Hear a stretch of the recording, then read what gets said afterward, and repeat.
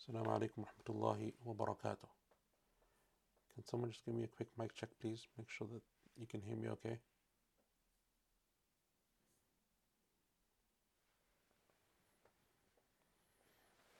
بسم الله الرحمن الرحيم الحمد لله رب العالمين اللهم صل وسلم وبارك على نبينا محمد وعلى آله وصحبه أجمعين أما بعد. So welcome to our lesson, Quranic progression. We're still on Surah At-Teen, towards the very end now of Surah At-Teen, the last couple of verses of this Surah of the Quran. And last week, as we were discussing Surah At-Teen and going through its tafsir, we spoke about the verse in which Allah subhanahu wa ta'ala says, ثُمَّ رَدَدْنَاهُ أَسْفَلَ سَافِلِينَ. So just to recap basically the whole surah, when Allah subhanahu wa ta'ala takes an oath by those four things that Allah Azza wa Jal mentions in the opening three verses of this surah. And Allah Azza wa Jal takes an oath by the fig and by the olive and by the mountain of At-Tur and by the sacred city of Mecca.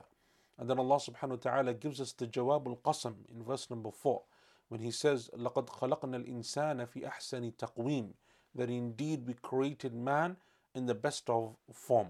Right? And that completion of form that Allah subhanahu wa ta'ala spoke about, we mentioned that and we went through it in some detail. Last week then Allah subhanahu wa ta'ala, we then continued with the verses 5 and 6 in which Allah subhanahu wa ta'ala then says, ثُمَّ رَدَدْنَاهُ أَسْفَلَ السَّافِلِينَ.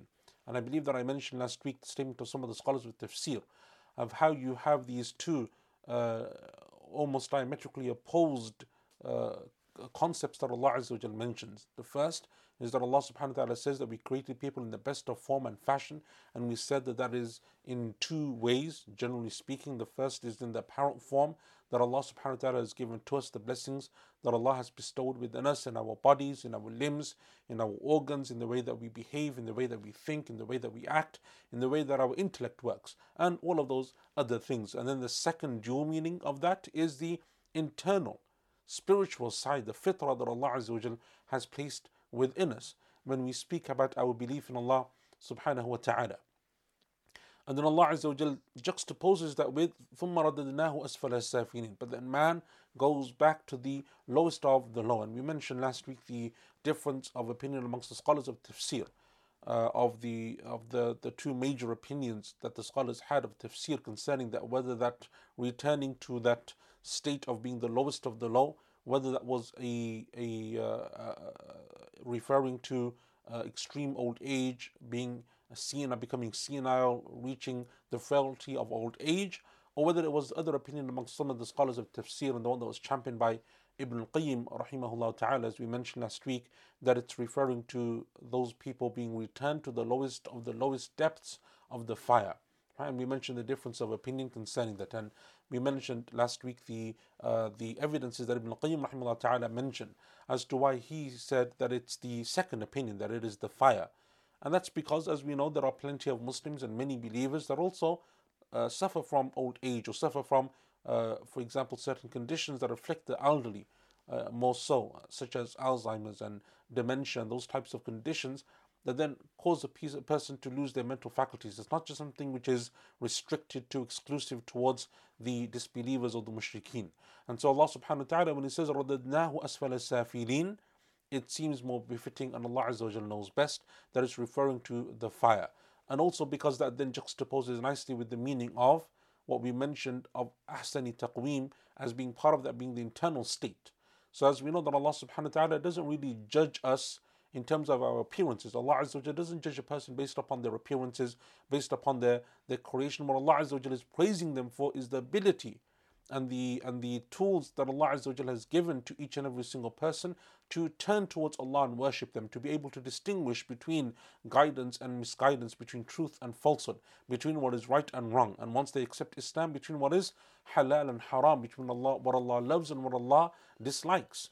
And so they use that then, and then Allah Azza wa Jal gives them the reward that comes along with that. But those people who reject that, more than rejecting the physical attributes and the physical skills and abilities that Allah has blessed them and endowed them with, they are also rejecting the fitrah that Allah placed within their hearts, when they ignore that inner calling, the inner contentment and feeling that they have, and instead what they do is they turn towards other paths other than the path of Allah Azza wa Jal. It is only therefore befitting, and Allah knows best, that those people are punished, or their recompense at the end of that is that they go to the lowest of the low. Right? And as Ibn Qayyim rahimahullah ta'ala said, the word asfala safilin in the Arabic language, in its customs, in its poetry, in its literature, is never used to refer to it being the elderly age. However, that's not to mean that we can dismiss that point of view. It is a point of view, as we said, that is something which is established in the narrations of the Salaf in terms of their tafsir, and it was chosen by a number of the preeminent scholars of tafsir, from amongst them the Shaykh of our teachers, Shaykh Muhammad al-Amin al-Shanqiti, rahimahullah ta'ala. Allah Azza wa Jal then makes an exception to that in verse number 6. إِلَّا الَّذِينَ آمَنُوا وَعَمِلُوا الصَّالِحَاتِ فَلَهُمْ أَجْرٌ غَيْرُ مَمْنُونَ. Except for those people who believe and do righteous deeds, for them there is a reward without any deficiency. And we mentioned last week, the statement of some of the scholars such as Al-Hasan al-Basri rahimahullah ta'ala, and it's mentioned by other than them as well, in which some of the scholars of tafsir such as Ibn al-Qayyim rahimahullah ta'ala mentions, others as well from amongst them, they refer to this particular verse as being similar to the verse that we find in Surah Al-Asr, which Allah subhanahu wa ta'ala says, وَالْعَصْرِ إِنَّ الْإِنسَانَ لَفِي خُسْرٍ إِلَّا الَّذِينَ آمَنُوا وَعَمِلُوا الصَّالِحَاتِ وَتَوَاصَوْا بِالْحَقِّ وَتَوَاصَوْا بِالصَّبْرِ. Right, and they say it's very similar to that. Either way, this verse, Allah Azza wa Jalla is making an exception, and we said that scholars therefore differ depending on their position of verse number 5. Some of them said that in verse number 6, the exception that is being made is that the people of Iman and righteous deeds, the people of the Quran, they are saved by Allah subhanahu wa ta'ala from ever reaching that type of senile age or frailty of old age. Allah Azza wa Jalla preserves them. Whether it preserves them through the fact that even though they reach old age, they still have their mental faculties about them, or whether Allah Azza wa Jalla chooses to take them from this dunya before that time, Allah preserves them one way or another. And others from amongst the scholars, especially those who said that no, it's referring to the people of the fire. Verse number 5, they said verse number 6, the exception therefore is what? The exception is that those people, despite reaching that type of age and state and physical health where they're unable to worship Allah in the way that they would formerly do, Allah Azza wa Jal gives them their complete and full reward. And Allah Azza wa Jal doesn't make it deficient in any way. It's important, brothers and sisters, as we go through tafsir, especially in our particular style of tafsir, which is a very detailed tafsir. And what we're doing is we're breaking down a surah to such an extent that it often takes us, as you can see, 3 to 4 weeks, 3 to 4 lessons before we complete a single surah. What happens then is when you break off verse 5 and 6 or 7, 8, whatever it is from the previous week's verses and the one before that, it is sometimes difficult to remember the flow, difficult to remember where we came and how we progressed to where we are now. And no doubt every verse in a surah is connected to the one before it. So when we now speak, if we were just to start with surah, with verse number 7, if you didn't have in your mind what we've already mentioned in the previous 6 verses, then you wouldn't be able to make that strong connection and you would suffer as a result. And so it's important to revise this stuff before we come to the lesson. It's important to look over it, and it doesn't mean you have to spend hours and hours, even a 5-10 minute glance, which is all that I do over the previous lessons as well. That's all that you need. 5-10 minutes gives you a refresher, allows you to understand where we are, so that when we continue, it's important to do so. And so I will do it every so often, inshallah ta'ala, but it's not something which I will do every single week. That's an onus and responsibility that each and every single one of us has to take. And as we've said before, there's different styles in the way that you seek knowledge, different methodologies. You have the methodology where you read, a great amount of, for example, hadith or Quran or tafsir or whatever it may be, and you take it in a great big amount. And so it's easier in one sense, but more difficult in one sense. Easier in the sense that you're making a lot of progress, more difficult in the sense that actually what you're extracting and deducting in terms of benefits and lessons and so on is not as much because of the time limitation. The other style is, kind of what we did with Tafsir al-Jalalain, where you try to read much and then you just make a light commentary as much as you can. And then this is a different methodology where you're going into so much detail and so much depth. But one of the downsides to this is that if you're not someone who's on top of your lessons and what you're doing, then you'll find that it's very difficult. And that's why the exams that we have at the end of the year, as you know, are also extremely important because they allow you to at least make that kind of connection between all of those verses. But even as we go along every week, spending 5-10 minutes before the class, is the very least that we should do. And the scholars of the Salaf alayhim rahmatullah, they would often spend their nights awake revising the knowledge that they had sought and preparing for the knowledge that they would seek the following day. And that's why you find those many different narrations of the scholars of the Salaf staying a night awake at night, finding lamps, finding candles, sometimes using moonlight, the light of the moon, because of how poor and how difficult it was for them to afford things like candles and so on, that they would use that light, any light that they could find, any source of light, to be able to revise the knowledge that they had written down. And if you look at the, one of the things that we neglect is the methodology of the Salaf in seeking knowledge, all types of knowledge, whether tafsir or hadith or whatever it may be. There is a methodology that they had. And that methodology is very important. Just like as we neglect, for example, in memorization, the memorization of the Quran, the methodology of the Salaf in terms of how they used to memorize the Quran. And I mentioned some of this in a lecture that I did recently it's on YouTube, when I spoke about the different methods of memorizing the Quran. Many of the methods that we have today actually take their principles from the methodology of the Salaf in terms of memorization. So the scholars of Hadith likewise had a methodology. The scholars of Tafsir have a methodology in the way that they study this. From their methodology is that you make quick revision, and you have to train yourself and get used to the ability to make quick revision, that you can glance over your notes and be able to be ready. Right? One of the things that they used to do is that they would read ahead. So if they knew, for example, that tomorrow, I don't know, for example, you're going to read 10 pages of the next tafsir or whatever, you read ahead. Why? Because then when you're going through the material, it's now not the first time that you've come across it, but it's something which you already are familiar with. And so it makes it easier for you to dissect and take lessons and learn and follow along as you go. So we're on verse number 7, inshallah ta'ala, today, and that is the statement of Allah Azza wa Jal, in which He says, فَمَا يُكَذِّبُكَ بَعْدُ بِالدِّينِ فَمَا يُكَذِّبُكَ بَعْدُ بِالدِّينِ. Professor Abdul Halim, in his translation of the meanings of the Quran, he says, they will have an unfailing reward. After this, what makes you, meaning man, deny the judgment. Right? They have an unfailing reward. That's from the previous verse. I don't know why in this particular version that I have on Quran.com it's been placed here. I don't know if that's in the printed version or if that's just an error here.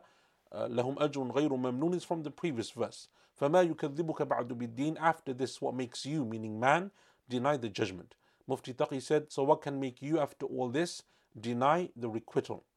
And Muhsin Khan said, then what or who causes you, O disbelievers, to deny the recompense, i.e. the day of resurrection? And Sahih International, so what yet causes you to deny the recompense? From these translations, and I don't know if you have it open in front of you, but that's something which you can do. Muhsin Khan's is the one that is most interesting that I find. And that's because Muhsin Khan, in his translation of this verse, is mentioning to you the two main opinions of tafsir concerning this verse. And that's when he says, then what, and in brackets, or who. Then what, or in brackets, or who causes you, O disbelievers, to deny the recompense. Right? And that's because he's actually mentioning to you the differences of opinion. And one of the major differences of opinion amongst the scholars of tafsir in this particular verse was the meaning of the word ma. The meaning of the word ma at the beginning. So when Allah Azza wa Jalla says fama, the fa means after this or then what, and then or then rather, after this or then. The ma is where the scholars of tafsir differ. What does that ma refer to? Now ma in the Arabic language, as we know, can refer to an object, right? When you say what is this, it's referring to an object. And normally when you're referring to something that is غير عاقل, something that is not human, not jinn, not something that has intellect, it is referred to as ma, right? That's what you use the word ma. So you say, for example, ma hadha, right? What is this? Meaning the pen, because the pen is an inanimate object, right? What is this? Ma hadha, the phone, and so on. And that's how you use it in the Arabic language. If you're talking about an intellectual being, an intellectual thing that you're speaking about, a human, a person, for example, then you would use the word man. Man hadha, who is this? So what and who? Now in the Arabic language, the word ma can at some points take both meanings. Ma in its original state will refer to what, and normally be used in inanimate objects. But sometimes the word ma comes in the Arabic language with the meaning of men. And one of those examples is in this verse. And that is why there is a difference of opinion. Is it referring to ma or is it referring to men? So Al-Imam al-Bukhari, rahimahullah ta'ala, in his tafsir of this particular verse in his Sahih al-Bukhari, because he has a whole book of tafsir within his compilation of hadith, he says, so then what will make you disbelieve that the people will be held to account for their actions? What will make you then disbelieve that the people will be held to account for their actions? And it seems to be there that he chose the word what, right? That the ma refers to ma. But anyway, these are the two opinions that you will find. The first, and Imam al-Tabari rahmatullahi in his tafsir, Imam al-Tabari mentions all of them. The first is that the word ma comes with the meaning man. So the word ma actually means who, right? In this context, it doesn't mean what, but rather who. So if you go back to that Muhsin Khan translation, because he's the only one that actually does both, everyone else just goes with the what. He says, then what or who causes you to deny the recompense, right? So then on that tafsir, it would be, then who causes you? Not the what, but the who. Then who causes you to deny? And so that's the first position amongst the scholars of tafsir. Then who is it, O Muhammad sallallahu alaihi wasallam? After all of these, Imam al-Tabari is saying this is the first opinion.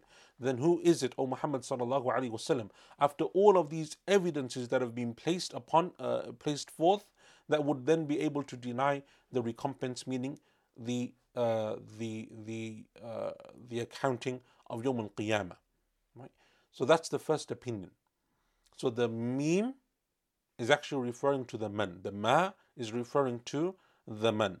And who it's referring to is all of mankind, right? Who from amongst them, meaning who from amongst the human population, the people that the Prophet ﷺ was sent to, who from amongst them can deny this after all of these evidences? What are the evidences? The evidences of the previous 6 verses of this surah in Surah At-Teen.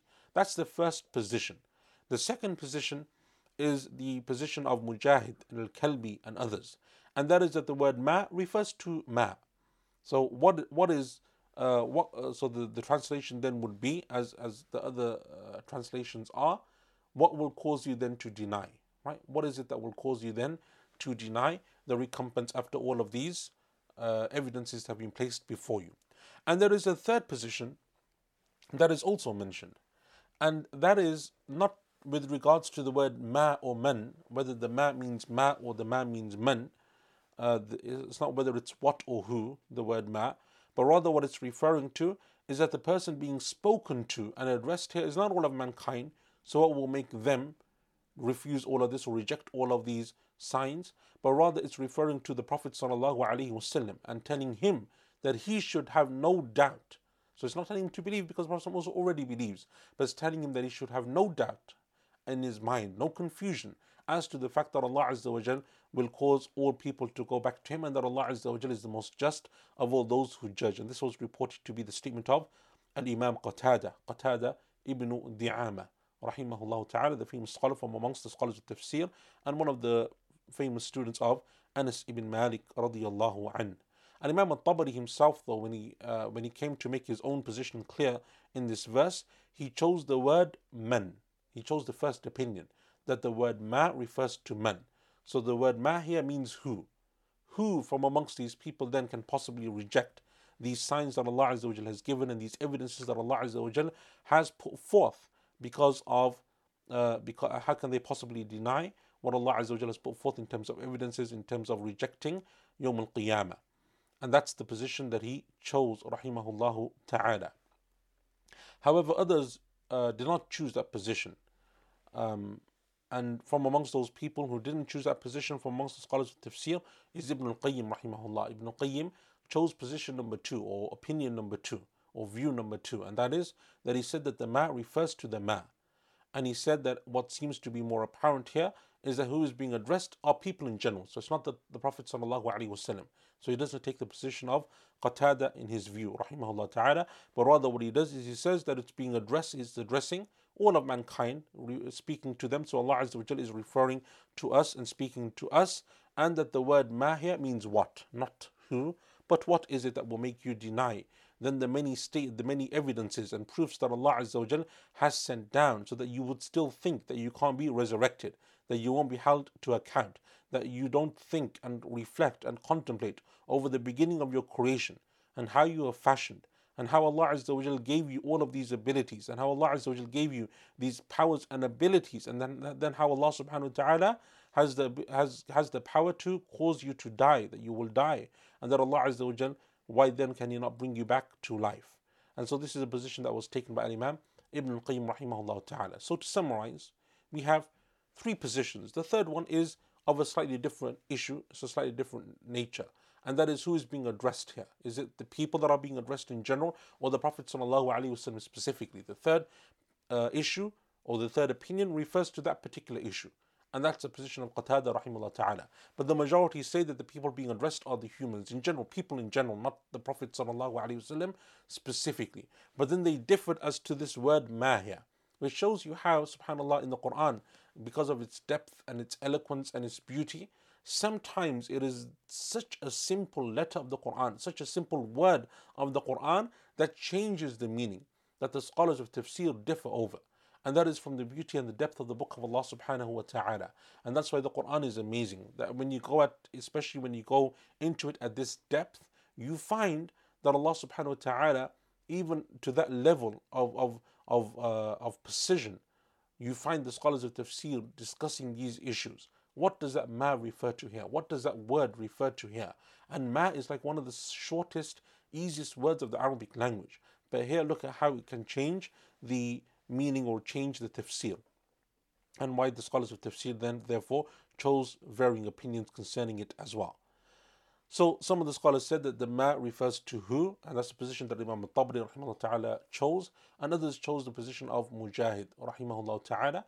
And Mujahid rahimahullah is, as we know, the famous and preeminent student of Abdullah ibn Abbas radiyallahu anhuma, and that position was chosen by Ibn al-Qayyim rahimahullah ta'ala. And it seems to me, and Allah Azza wa Jalla knows best, that Imam al-Bukhari, as I mentioned to you at the beginning, also seems to lean towards that particular view as well of Mujahid. And as a side point, if you were to read the tafsir, the book of tafsir of Al-Imam al-Bukhari in his Sahih, you will find that actually one of the most common or one of the most frequently quoted scholars of tafsir that he refers to, Imam al-Bukhari himself, is none other than Mujahid rahimahullah. So he often quotes from Ibn Abbas radiyallahu anhuma when and where he can, but he also often quotes from Mujahid. And Mujahid is considered to be, amongst the early scholars of tafsir, Imam al-Shafi'i, Imam al-Bukhari, and others from amongst the early scholars would consider him to be like one of the main people that they would refer to. He's like a marja, he's like the reference point when it comes to tafsir. And that shows you his position, rahimahullah ta'ala. And that's why some of them used to say that if there comes to you the tafsir of Mujahid, فَحَسْبُكَ بِهِ, it is enough for you. It shows you the amazing knowledge of that Imam and that scholar, rahimahullah ta'ala. So Imam al-Bukhari often refers to his position, rahimahullah ta'ala. Another point where the scholars also differed concerning this particular verse, verse number 7, is the meaning of the word ad-din. Right? The meaning of the word ad-din. فَمَا يُكَذِّبُكَ بَعْدُ بِالدِّينِ. So one position is that it's referring to Allah's command. So therefore, what will make you deny, what will make you, what's the translation being? What will cause you, what will make you deny the command of Allah Azza wa Jal, right? The hukm of Allah subhanahu wa ta'ala, or the command of Allah Azza wa Jal. And it is said that this was a position that's reported by Ibn Abbas radiyallahu anhuma. Right? This is a statement that is attributed to Abdullah ibn Abbas radiyallahu anhuma. The other position that is reported as being the statement of the likes of Ikrimah rahimahullah and others is that the word ad-din here refers to recompense, refers to Yawm al-Qiyamah, refers to the last day. That's what it's referring to, right? And that's what's being referred to here, because as we know from the names of al-Yawm al-Qiyamah, or from the names of the Day of Judgment, is Yawmuddin, right? The word ad-din. And so Allah Azza wa Jal says, as we know in Surah Al-Fatiha, Maliki Yawmuddin. He is the king of the day of recompense. And so that is Yawm al-Qiyamah. And so they say that is the same meaning here. That's the one that was chosen by the majority of the scholars of tafsir, and that's what you find in the translations, at least the ones that I read out, that seems to be what the translators also then chose in their particular translation, and no one really took the other position that is mentioned here. And this is the position that was also chosen by Imam al-Tabari rahimahullah ta'ala, that the meaning of the word ad-din in this verse is referring to recompense, is referring to Yawm al-Qiyamah, is referring to resurrection. And Shaykh Muhammad al-Amin al-Shanqiti rahimahullah ta'ala, he said something similar. He said that is because Allah Azza wa Jal says, Maliki Yawmiddin.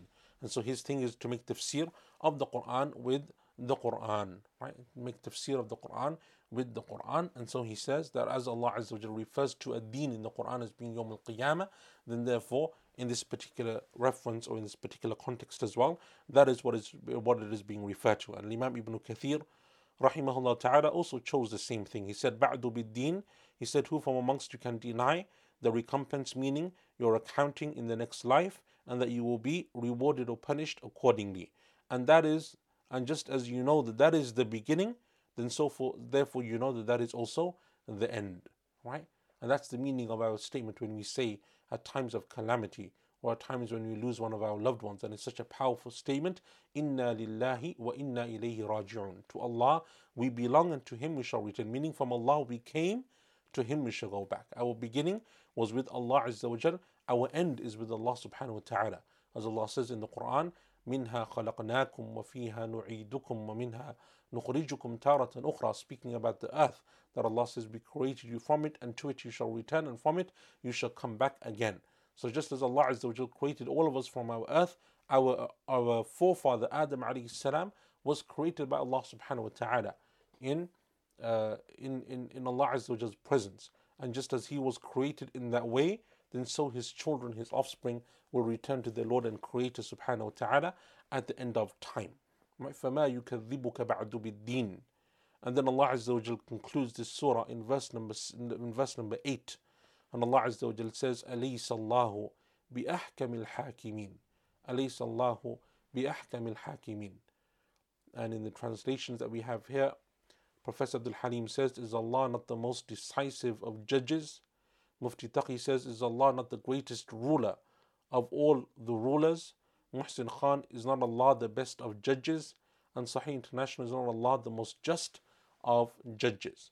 And know that the word Hakim means both. It means a ruler and it means a judge, because obviously, as we know, a ruler, one of their main roles in the societies that they rule over and in the communities over which they preside is to actually be judge as well, right? And that's something which we don't have anymore, even in countries where, for example, there are Muslim rulers like kings and so on that actually rule. It is very rare for them to actually take the role of judge and to actually sit and arbitrate between people and so on. Things have changed in the way that that is done now. But actually, as we know, if you look back to the time of the Prophet ﷺ and the time of the Khulafa and so on, that it was actually the Khalifa, right, or in the time of the Prophet ﷺ himself, that would not only be the one who's ruling in terms of being the leader of the community, but they would be the judge and they would be the Imam and they would be the Khatib and so on and so forth, right? And that's the way that it was in the time of the Prophet ﷺ and in the time of the Khulafa. Abu Bakr radiallahu anhu is the Khalifa and he's the judge and he's the Imam of the Salah. He's the one leading all the Salahs and he's the Khatib on Friday. He's the one giving the khutbah and he's the one leading the Hajj and he's the one doing all of this as well. And that was the role of the ruler, that they would be ruler and that they would be judge. And that's why in Islamic law, as we know, the qudat, right, the judges that are appointed by the leader are na'ibin. They are taking his position, right? They have been made in essence deputies that have been appointed to those roles, and the deputization comes from the Waliul Amr, or the leader of the Muslims.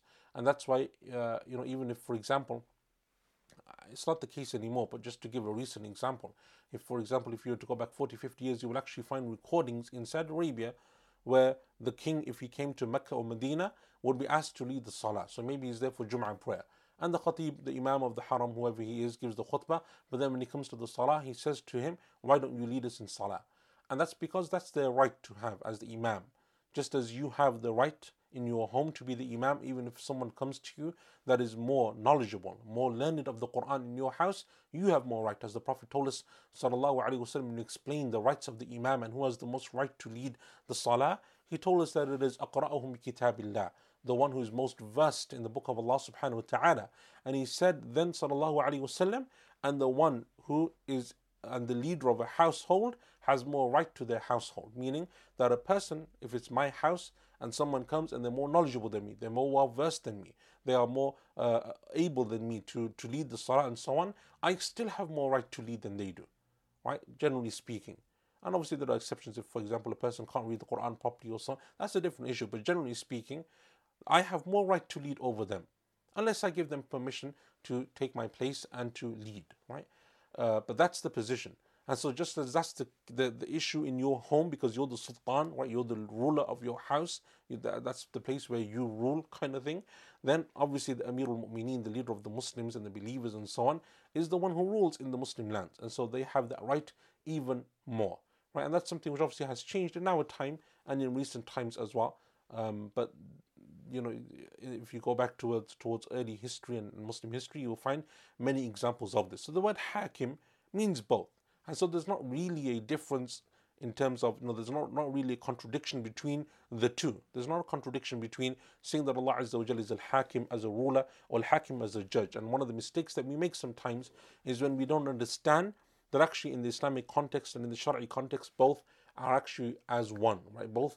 Each one is referring to both, and that's something which we should understand, especially when looking at the Shari'i context of these texts.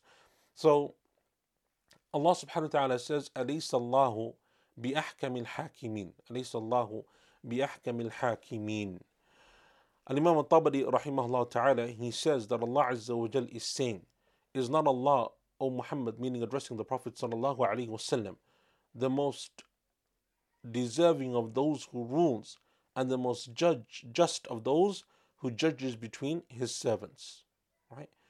Is he not the one who is most just of those who judges between his servants and the most deserving of those who rules, subhanahu wa ta'ala? And that's basically the general tafsir that you will find amongst all of the scholars of tafsir. They have different wordings and so on, but generally it is of the same ilk, or the same meaning, and the same words or similar statements as that which is mentioned by Imam al-Tabari rahimahullah ta'ala. There is an interesting question here that I want to leave you with for research for next week. And that is that in verses like this, in which there is a question that is being asked concerning Allah subhanahu wa ta'ala, and it is a rhetorical question in the sense of, we know that Allah subhanahu wa ta'ala is ahkamul hakimin, that Allah Azza wa Jal is the one most deserving to rule, that Allah Azza wa Jal is the one who is most just of all judges, that there is no greater ruler, that there is no greater judge than Allah subhanahu wa ta'ala. The question is that when verses are like this are recited, should a person respond? Meaning, should they apply in the affirmative in answering the question that Allah subhanahu wa ta'ala has placed here? So for example, when Allah Azza wa Jal says, for example in this verse, أَلَيْسَ اللَّهُ بِأَحْكَمِ الْحَاكِمِينَ, should we respond and say yes in the affirmative, or in Arabic bala, right, which is to affirm what Allah Azza wa Jal is saying? Allah is saying, is Allah not the most just of those who judges? Should we not then say yes? And if so, right, first, that's the first question, do we say yes or not? And then the second part of that question is that if we do, then how do we say it? So for example, if I'm alone and I'm reciting the Quran, how do I say it? And if I'm in Salah and I'm behind the Imam, how do I say it? Or I'm the Imam, I'm reciting, I'm leading the Salah, and I decide to recite Surah Al-Tin, how do I say it? Right? So these are the questions that I wanted you to look at, and it's an interesting question because this is not the only one, right? As we know, there are a number of examples of this in the Quran. So for example, when Allah Azza wa Jalla says at the end of Surah, for example, Surah Al-Qiyamah, right? أَلَيْسَ ذَلِكَ بِقَادِرٍ عَلَىٰ أَن يُحْيِيَ الْمَوْتَى, is he not the one then who has the ability to bring back the dead to life? Right? Again, it's a rhetorical question because Allah Azza wa Jalla is speaking about His own power and His ability, subhanahu wa ta'ala. And we know for sure that Allah Azza wa Jalla is the one who has that ability. So therefore, should we reply in the affirmative? Right? And this is what I would like you to look into. And it's an interesting question that is interesting. And you will find it mentioned in the books of tafsir as well. So it's not just a fiqhi issue, it's not just a random issue, but it's something which obviously occurs in the Quran in a number of places. Or for example, when Allah Azza wa Jalla says in Surah Al-Zumar, أَلَيْسَ اللَّهُ بِكَافٍ عَبْدَهُ, is Allah not sufficient for His servants? Right? And again, it's a rhetorical question in the sense that obviously the believers know that Allah Azza wa Jalla is more than enough and sufficient for them, and they don't need anyone else. And there is nothing in the heavens or the earth that can stand against them if Allah Azza wa Jal is with them. But the question is that how do we respond as a reciter, whether you're reading or reciting by yourself, or whether you're hearing it being recited in salah, or you're the imam in the salah and you're reciting these verses of the Quran. How do we respond? Right? That's the question, and I hope that that's clear. So that kind of brings us then to the end of the tafsir of this particular surah. And Imam Ibn Sa'di rahimahullah ta'ala, just to conclude, and if there's any questions about Surah Al-Tin, you can post them and ask them now. But Imam Shaykh Abdul Rahman ibn Nasr al-Sa'di rahimahullah ta'ala said that therefore that the hikmah of Allah Azza wa Jal, the wisdom of Allah subhanahu wa ta'ala, dictates that Allah Azza wa Jal, when He created creation, He didn't just leave them without any guidance. He didn't leave them without giving them commands or prohibitions, or telling them that they would be rewarded or that they would be punished. And so He is the one who created man in stages, and He's the one who gave to him, and He's the one who gave to them many blessings that He afforded to them that cannot be enumerated or counted. And He is the one who gives them all that they need in terms of being able to live their lives in a way that is not only beneficial for them in this world, but more importantly beneficial for them in terms of their return to Allah subhanahu wa ta'ala. Right? And that's a very beautiful summary of this surah. And Imam al-Qurtubi rahimahullah ta'ala mentions an additional point here that I want to just mention to you for your benefit. And that is that he says that some of the scholars of tafsir said that this verse towards the end, these two verses that we just did today, فَمَا يُكَذِّبُكَ بَعْدُ بِالدِّينِ أَلَيْسَ اللَّهُ بِأَحْكَمِ الْحَاكِمِينَ, are verses that have been abrogated. And they have been abrogated by the verses of the sword, meaning the verses of jihad. Right? When the scholars of tafsir say the verses of the sword, that's what they're referring to, the verses of fighting and jihad. And so they say that it's been abrogated. Why is it being abrogated? Because these verses are saying that you don't need to worry about them, meaning to the Prophet ﷺ, if they don't believe and they don't accept after all of these proofs and evidences, leave their affair to Allah Azza wa Jalla. Allah is the one who is the best of all judges, the most fairest of all judges. He will deal with them. And no doubt this is a Makki surah, as we mentioned at the beginning of the tafsir of Surah Al-Tin. The Madani verses of jihad and fighting and so on come many years later, as we know, in the Medinan period post-Hijrah.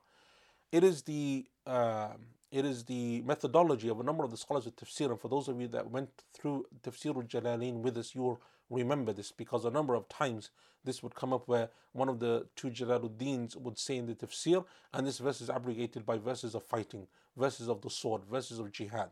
And I would often stop and say, actually, no, the opinion of many of the scholars of tafsir is that these verses are not actually abrogated, because there is a methodology of some of the scholars of tafsir that any of these verses in which there is a, quote unquote, and I don't think this is the right word, but quote unquote, verses that say that you don't need to worry about them, that, just carry on, ignore them, don't worry about the disbelievers, verses that don't speak about having to deal with them, or you can just ignore them, and so on and so forth. Even verses that are of the nature of, don't harm those who don't harm you, and so on. All of those verses, it is a methodology of some, and there are not many, but some of the scholars of tafsir, that generally speaking, all of those verses are mansukha. They are abrogated. What does abrogated mean? Abrogated means that they are no longer applicable in terms of their ruling. You have different types of nasakh in the Quran, and maybe that's one of the specials that we will do, because it's a very interesting topic in itself. Verses that have been abrogated. You have verses that are abrogated in terms of the recitation of the verse, but the ruling stays. And others that both the recitation and ruling are lifted. And other verses where the recitation remains, but the ruling has been lifted. And there are reasons for each one and wisdoms behind each one. But the point is here that this would be from that third type of category. The verses are still there, they are still recited, they are still part of the Quran, and verses that we read as part of the Quran that we have in the Mus'haf Uthman, but their ruling has been lifted, meaning that they're not applicable, they're not applied, they're not practiced. And so these are some examples of them. Some of the scholars have that blanket methodology, and they say all of them are mansukha. Imam al-Qurtubi gives that opinion, and then he says, and others said that they are thabita, that actually no, and that there is no contradiction between them. There is no contradiction between them, because the fact that Allah subhanahu wa ta'ala is the one who will judge them, whether you fight them or don't fight them, it is still the case. Even if you were to fight them and wage war against them, wouldn't Allah still be the one who judges them ultimately? Isn't Allah Azza wa Jal still the one who will hold them to account on Yawm al-Qiyamah? And so many of the scholars of tafsir dislike this methodology, where you kind of have blanket nasakh or blanket abrogation of verses, because a number of verses of the Quran therefore become abrogated. And as we went through Jalalain, for those of you who follow us, you would have seen this, you would have noticed this. And I pointed out a few times because it was an issue of methodology as well. And so the correct position in this, and Allah Azza wa Jalla knows best concerning the methodology, is that the only reason you go to abrogation is because it is a last resort. Last resort in terms of what? Number one, either we have a very clear tradition and narration from the Prophet saying that it is abrogated. So for example, the verses of the stages of the prohibition of alcohol, we know that that came down in various stages. So in the first stage, Allah Azza wa Jal says that you asked about al-khamr and al-maysir, قُلْ فِيهِمَا إِثْمٌ كَبِيرٌ وَمَنَافِعُ لِلنَّاسِ. Say to them that there is a great sin, but there's also benefit. وَإِثْمُهُمَا أَكْبَرُ مِنْ نَفْعِهِمَا. And the sin is greater than the benefit. That's not an outright prohibition, but it's to show that it's actually something disliked, that you should stay away from it, that there's more harm than there is good. Then we have another stage in the Quran that Allah Azza wa Jalla says, لا تقربوا الصلاة وأنتم سكارى حتى تعلموا ما تقولون.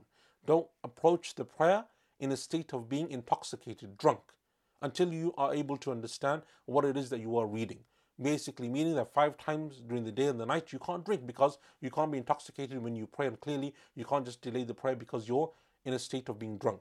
So therefore that's another stage. And then obviously we have the verse in Surah Al-An'am that makes it clear that it is haram. إِنَّمَا الْخَمْرُ وَالْمَيْسِرُ وَالْأَنصَابُ وَالْأَزْلَامُ رِجْسٌ مِّنْ عَمَلِ الشَّيْطَانِ فَاجْتَنِبُوهُ لَعَلَّكُمْ تُفْلِحُونَ.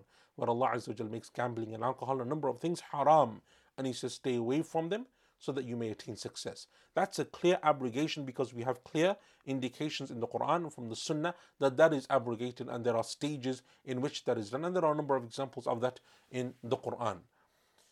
Otherwise, you only make abrogation in the Quran where there is no other possible outlet, meaning that there's no way to reconcile, there's no way to understand, there's no way to, and abrogation must clearly be where the abrogating verse clearly comes chronologically after the verse that's being abrogated, right? Clearly, otherwise, if you don't know the timeline, then you don't know which one abrogates which one, right? Why isn't it that these verses abrogate the verses of fighting? Because we know that these are Makki surahs and those are Madani surahs. These verses came first and those came afterwards. And so that's why they take that methodology. So that's important. But as a methodology, it is not a correct methodology. Many of our scholars and our teachers dislike this. And they would say, and Shaykh al-Uthaymeen rahimahullah ta'ala is from amongst those people who disliked it, and they would say that you can't just have this blanket kind of policy where you make nasakh and abrogation of all these types of verses, but rather the methodology behind it is that you only do it as a last resort. Because to say that a ruling has been lifted, that it's no longer applicable, that you don't do this anymore, is not an easy statement to make. And it has obviously real life implications in terms of the way that we practice our religion and the rulings that we take from the book of Allah subhanahu wa ta'ala. And it's one of the reasons why sometimes people misunderstand the way that these methodologies are taken and applied, and they then use this as a tafsir, saying that a number of the scholars of tafsir said that these verses of peace and whatever are verses that have been abrogated, they don't apply, it's all about fighting, and obviously that leads to the problems and the issues that it has led to in our recent history. And so that's important to remember in terms as a student of tafsir, to understand the methodology of the scholars and to understand where they come from and to understand the approach that they have and to understand whether that is a unified approach or whether it's something that you will find that there is a difference of opinion.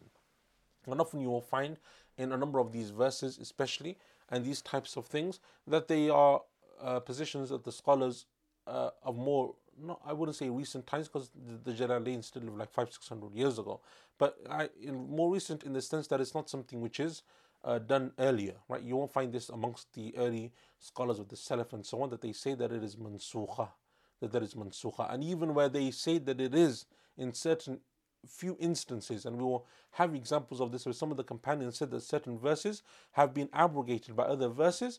Actually, many of the companions disagreed with them as well. And a famous example of this is Ibn Abbas radiallahu anhum, in terms of some of his statements when it comes to the issue of murder that is committed by a Muslim upon a Muslim, right? And that's a very famous example of this, but that's something inshallah ta'ala which we will come to inshallah ta'ala at its correct time, bidhnillahi ta'ala, right? And so that's an important issue to remember here. And I only mention this now because Imam al-Qurtubi, rahimahullah ta'ala, mentions this here. And I think it's probably one of the first examples that we've had, because most of these surahs don't really speak about any of those types of issues. As we know, these surahs towards the end of the Quran speak more about issues of Iman and so on. And there's not really those types of rulings that are abrogated. But this is perhaps one of the first examples that we've come across so far.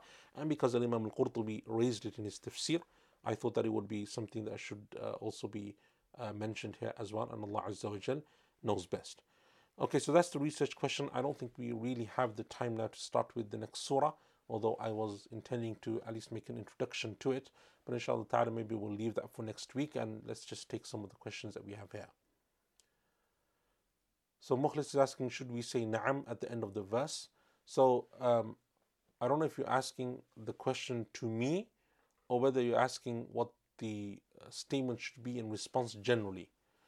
So obviously I've given the research question out, right? So I'm not going to answer the question as to what it is to say, unless you're asking from an Arabic grammar point of view, what is the correct thing, right?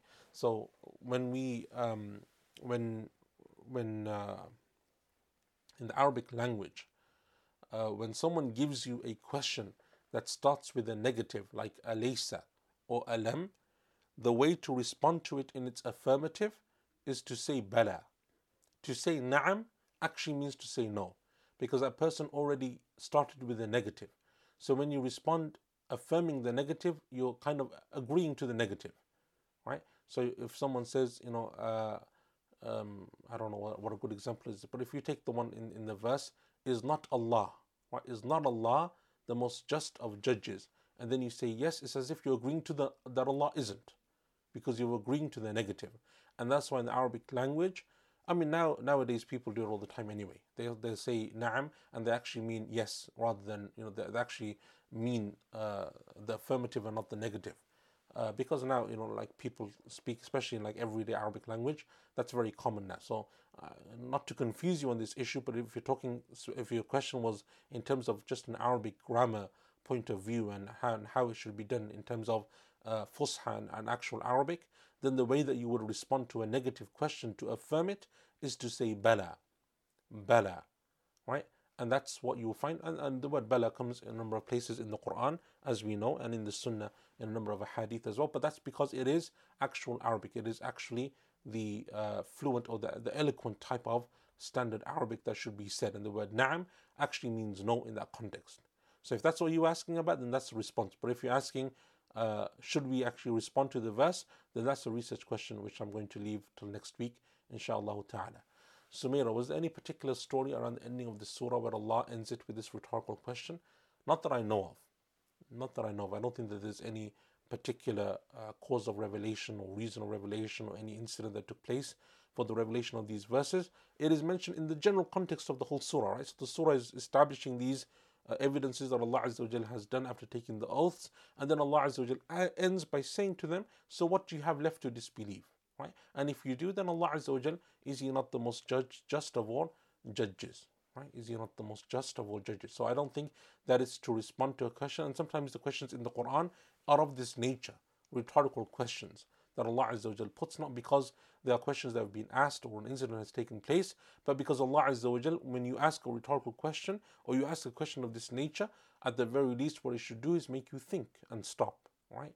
And then respond in one way or another, which kind of ties into the research question as well, in terms of how it is that we should respond to it. Sumaira, I have heard people apply abrogation to the verses on stoning of the adulterer. Is this an incorrect application? So that's like a different issue now, right? So the whole thing of abrogation is a long thing, right? And an abrogation is, as you know, a whole chapter from the chapters of Usul al-Fiqh. It is something which has a great deal of discussion, and it is a big chapter, it's a major chapter of Usul al-Fiqh, and there's a whole thing of what is an abrogation and what can abrogate something else and what cannot abrogate other things, and how is abrogation done, how is it understood, and whatever. It is a very long and in-depth discussion that you can have. If you were to do it in terms of Quran, it would be very simply just from the purposes of ulum al-Quran, which is from the sciences of the Quran, just to understand in the kind of context that we touched on briefly now, and not to go through the whole usul al-fiqh discussion, which is a whole different chapter, and that's something which is important, but it's something which has a different place and a different time and a different subject that it needs to be discussed in. But in short, your answer would be that it's not a correct abrogation, because there's a number of ahadith that have been established in the books of the Sunnah in which the Prophet ﷺ actually stoned, right? And that not only them, but then his companions after him from the Khulafa and so on also stoned. And if you want to understand abrogation just generally as a general rule, look at the narrations of the Salaf in terms of the companions and the Khulafa, in terms of the rulings that they applied and they didn't apply. So if you were to say, for example, stoning was abrogated, then surely the likes of Abu Bakr and Umar and Uthman and Ali radiallahu anhum, number one, would know, and number two, even if they didn't know for whatever reason, they lived at a time when the vast majority of the companions were still living. And we're not just talking about young companions, we're talking about the major companions, the early Muslims. Surely amongst them there would have been at least even a handful or a few hundred, if not all of them, that would have stood up and actually spoken out. And there are numerous narrations where the companions would do so. If one of the other companions, even if he was one of the Khulafa, did something that they knew wasn't from the Sunnah, or that wasn't the case at the time of the Prophet ﷺ, they would speak out. Even if it's just an issue where there isn't halal and haram, it's just an issue of following the Sunnah or doing something that isn't the Sunnah. It's not an issue of obligation or prohibition, it's what's better and what's less better. They would still speak and say, actually, that's not the Sunnah of the Prophet ﷺ, that's not the way he did it. And that's because of the firm love that they had and eagerness that they had in preservation of the Sunnah. And so you have examples of that. So clearly, if it was an issue like this, or a major issue of inheritance, or whatever it may be, then that's something that you would find also. That's a very good qaida, it's a very good principle to remember. If you look through the books of narrations, whether in the books of the Sunnah, generally of the Sitta, of the collections of Hadith, because those books will have the narrations of the Prophet ﷺ, what he did in his lifetime. But if you go through what is considered to be the Musannafat, like the Musannaf Abdul Razzaq and Ibn Abi Shayba and others, in which not only do they gather the hadith of the Prophet ﷺ, but they gather the actions of the companions. That's what's amazing about the books known as Musannafat. The Musannaf don't just deal with ahadith, they deal with athar, narrations of the companions and the tabi'een. And they would tell you what they did. And especially in the early times of Abu Bakr and Umar and Uthman, where the vast majority of the Ummah is still, the major companions are still in a very small locality, they're very close to each other, and many of the major companions radiallahu anhum are still alive and well and living and teaching and so on, then you understand, therefore, what is the position of ijma' and what the companions did, and whether there was any difference of opinion, whether people spoke out and so on. And that's a very good qaida and very good principle to remember.